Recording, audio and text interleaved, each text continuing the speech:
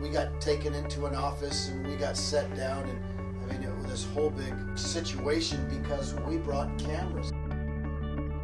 She saved me from being on the wrong side of the river when I got left by a plane once. That's right. I remember that. Lazarus was a young boy.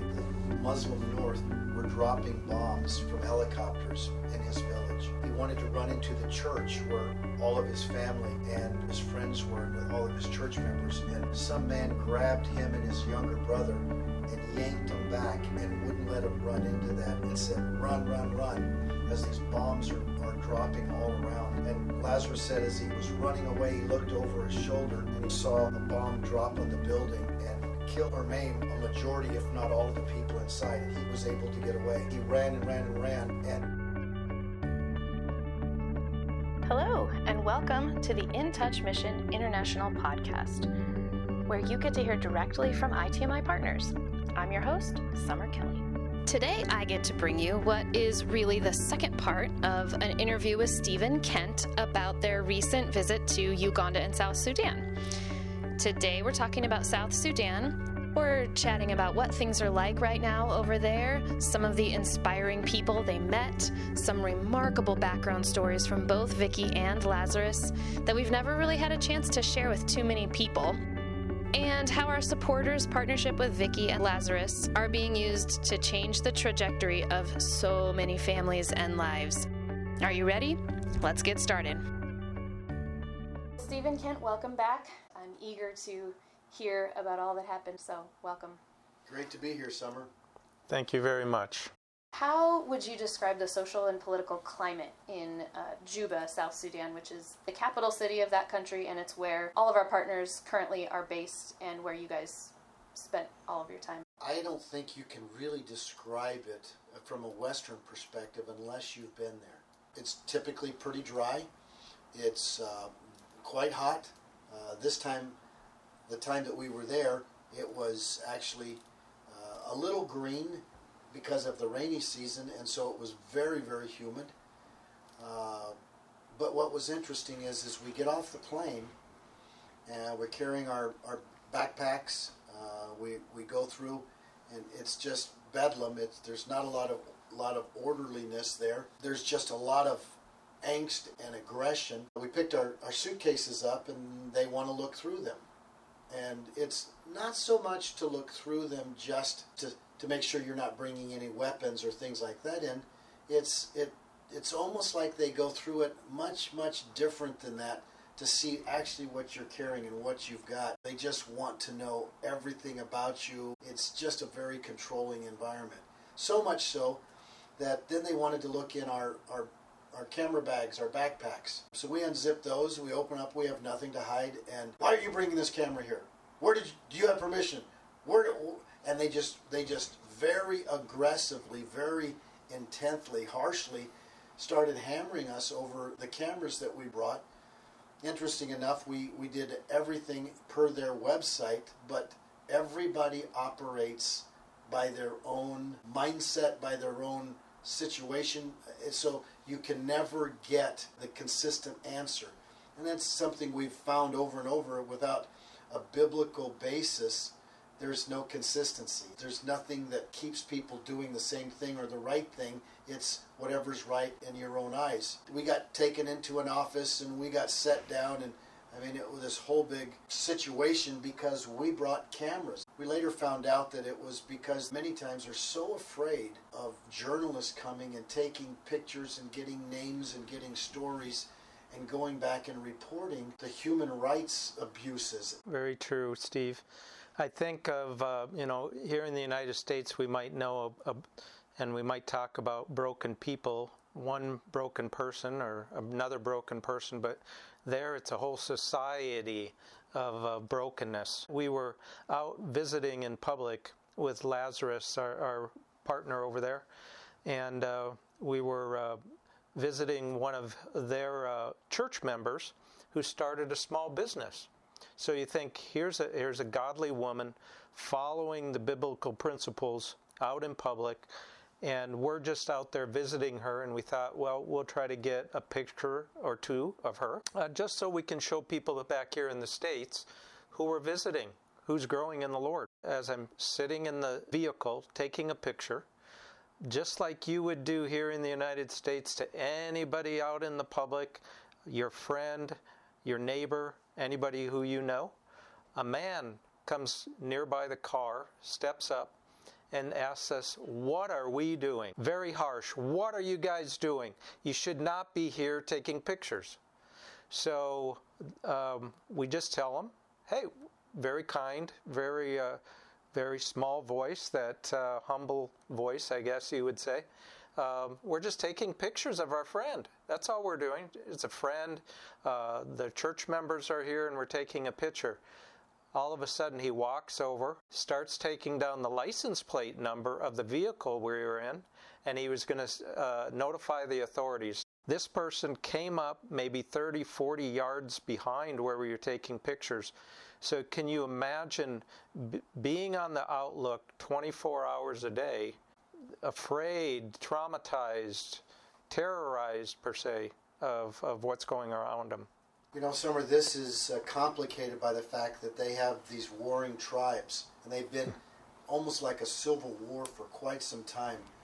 And when it bubbles to the surface and it goes crazy, the terror and the human abuses are just massive. And so they live in this anxiety of, is it going to bubble up? Is that person over there part of the rebels, or is he part of the government?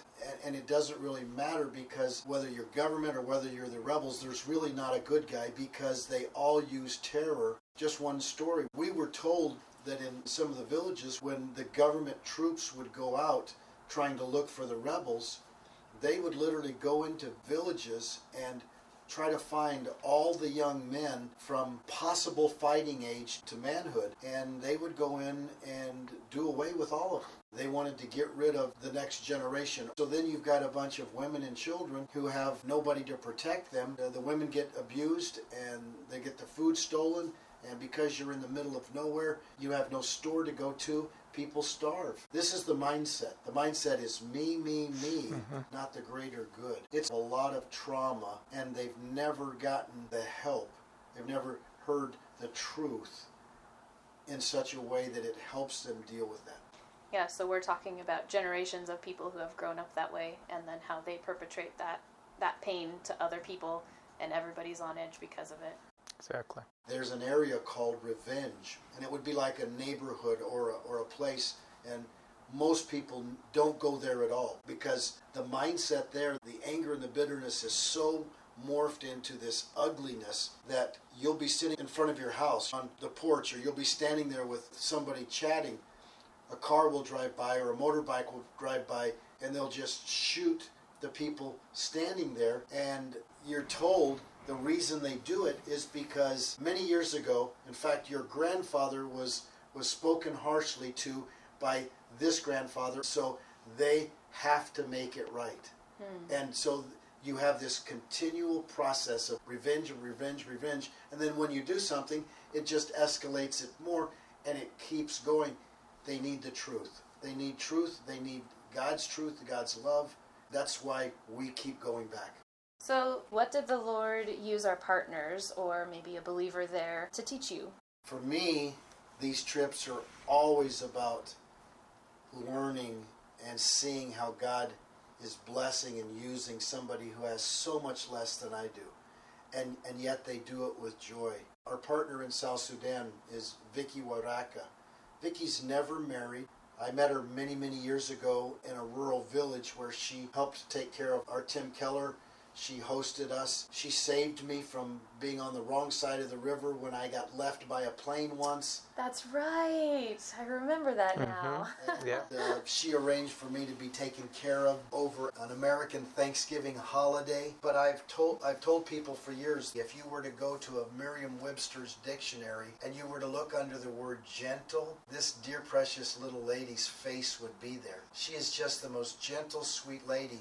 I've known her for probably 15 years, and she has probably raised at least that many, if not more, children that I've seen over the years. She's obviously never had any of her own, but she raises other people's who they don't have the funds, or there's trauma, or there's dysfunction, or whatever it is. And she not only raises them, but she takes full responsibility, which means feeding them, mentoring them, evangelizing them, discipling them, paying for their school fees, paying for their clothing to go to school, their books. This is a lady that lives below what we would call the poverty level, next to nothing, but she joyfully, graciously ministers continuously.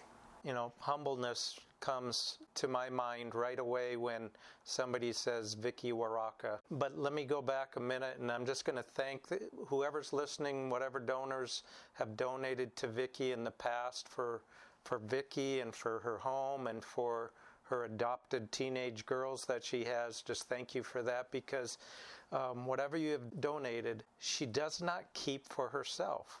She gives it away to widows that are in her church. She's taking some funds, some donations, improved her home, and then on top of it, she's improved it once again, just by herself. There's 5 teenage girls there living with her, and then a young boy, and she's raising them up in a very biblical family. And just so we can get around some of our American things, when we hear she's improved her home, that doesn't mean for her what it means for us. She's not upgrading things that are already there to fit a different style or something like that.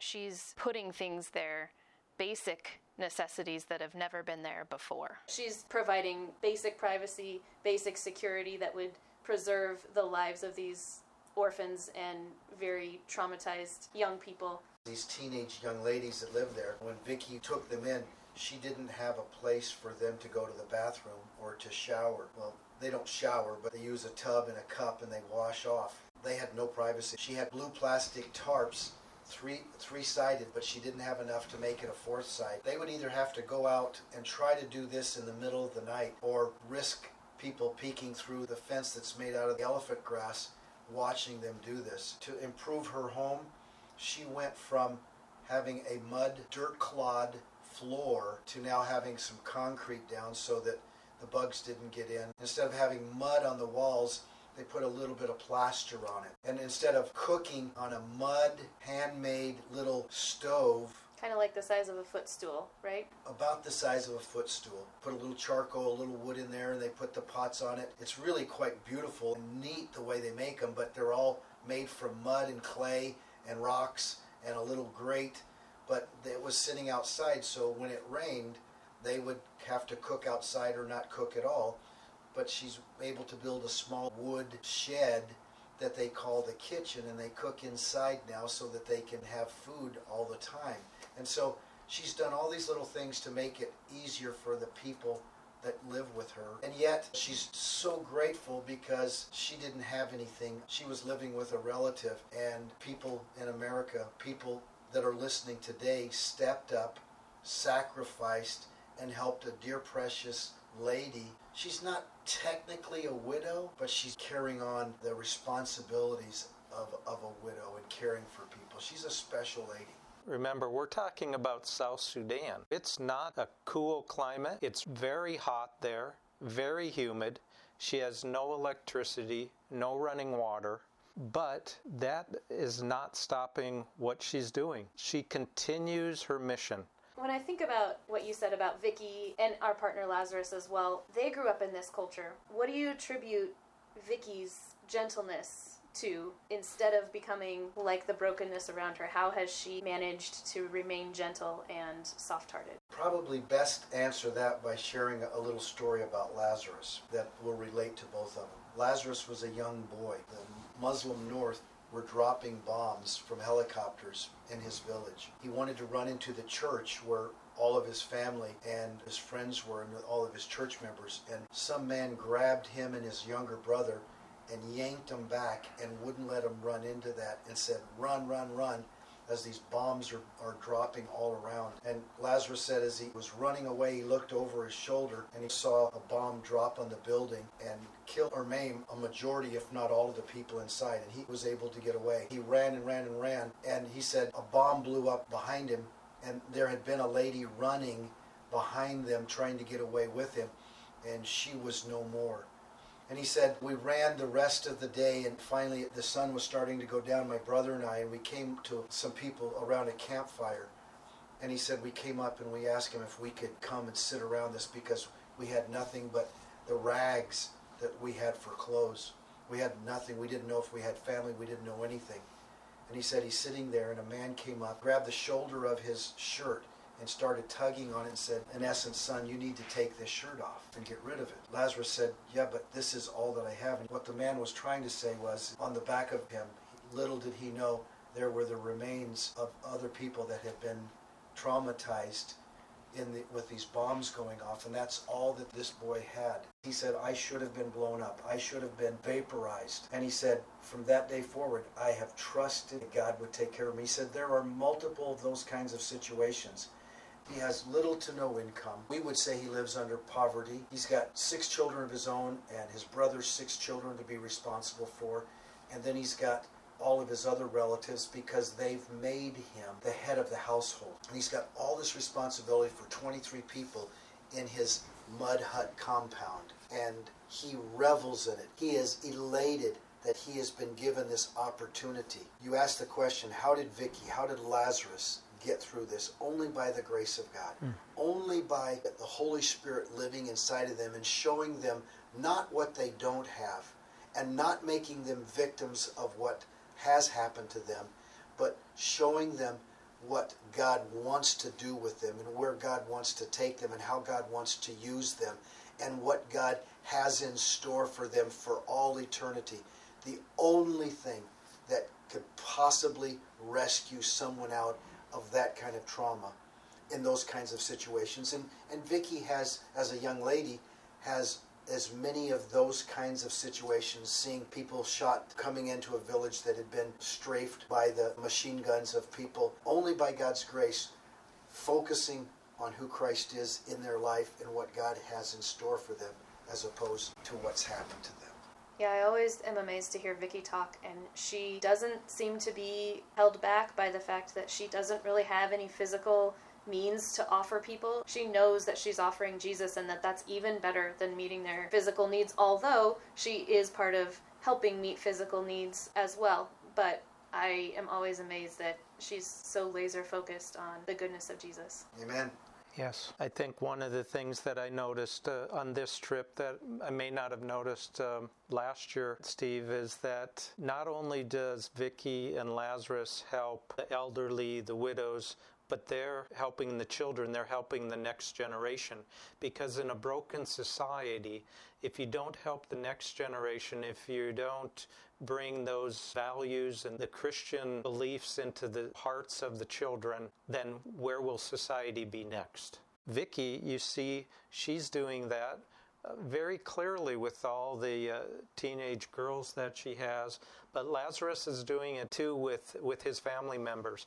I think one of his daughter's names is Lydia, and she is out there just spreading the gospel, teaching the kids in the neighborhood that they live in who speak a lot of Arabic and come from perhaps a Muslim background, a Muslim family. She's out there teaching them the Word of God day by day. That's excellent. The multiplication possibilities there are really exciting. So I want to talk about Vicki and her ministry lately. She's been helping some women get on their feet, and you guys got to meet some of those women that were recipients of these micro business loans where Vicki gave them some seed money to help start a business and let them get on their feet, provide for their family, be able to tithe and support the work of the Lord through the church. And you guys got to meet some of those ladies. So I wonder if we could talk a little bit about that and you could share that experience. Okay, why don't you share a little bit about why these ladies actually need help in the first place? These ladies are really no different than the stories we've been telling you about Vicki and Lazarus. They've brought into their little homes, their little compounds, their family members. They're widows, they may be single, but around them are their parents, maybe their grandparents, maybe their relatives, their children. So they have the same situation that Vicki and Lazarus have, but they have nothing. They have no trade. Perhaps their husband was killed in the war or killed by terrorists or whatever the situation is. They're there with nobody bringing in income, no support for them. Many of them don't even have education. They don't even know Exactly. their alphabet or even numbers because they never had a chance to go to school. Right. So they're there to help them, to give them a start, a new start, to also to help them raise funds somehow to help the family around them. Many of these ladies genuinely love the Lord.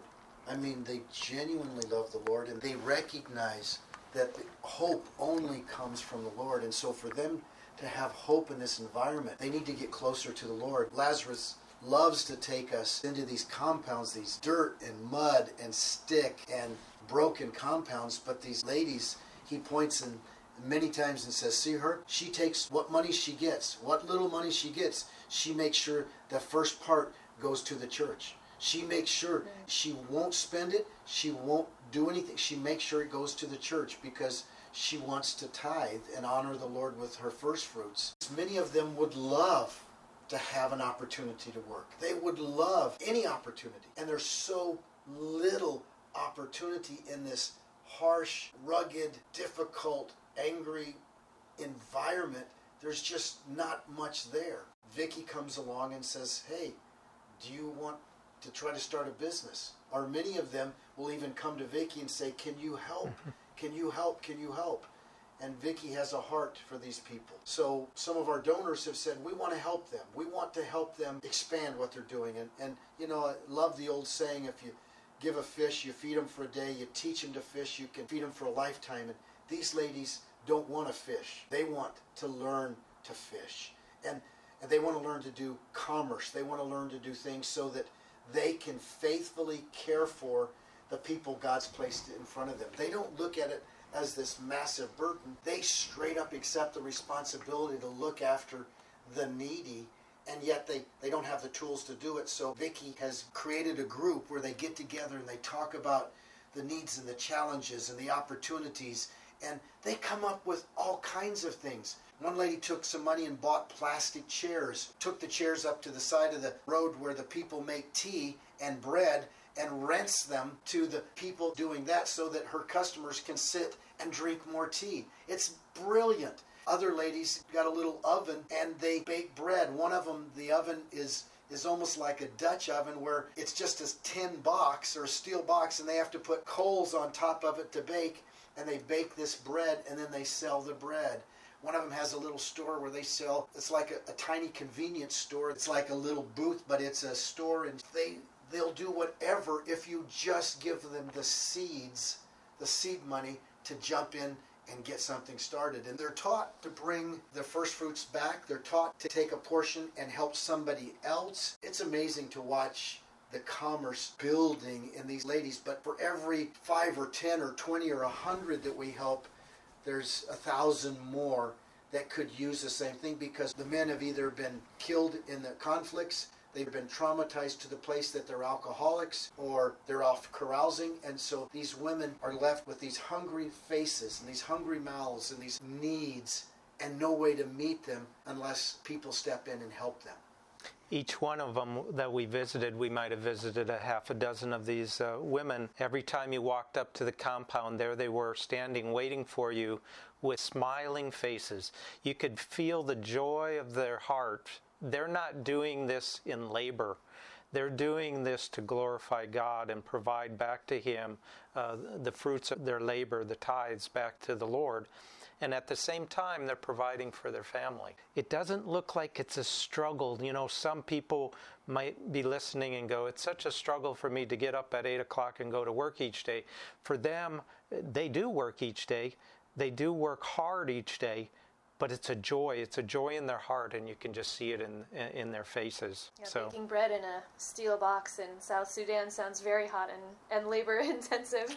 yeah, the heat, with the heat of the day, the sun shining down hard on them. Yeah. And so just to clarify, when you said earlier they're not taught that by the culture. They're taught that through Vicky's training that she gives them before she gives them Absolutely. The seed money. Absolutely. Their culture teaches them to be afraid, to be hopeless, to be victims, to live in trauma. That's what their culture teaches. And Vicky takes in and does the difference. Lazarus teaches them hope and love and joy and future.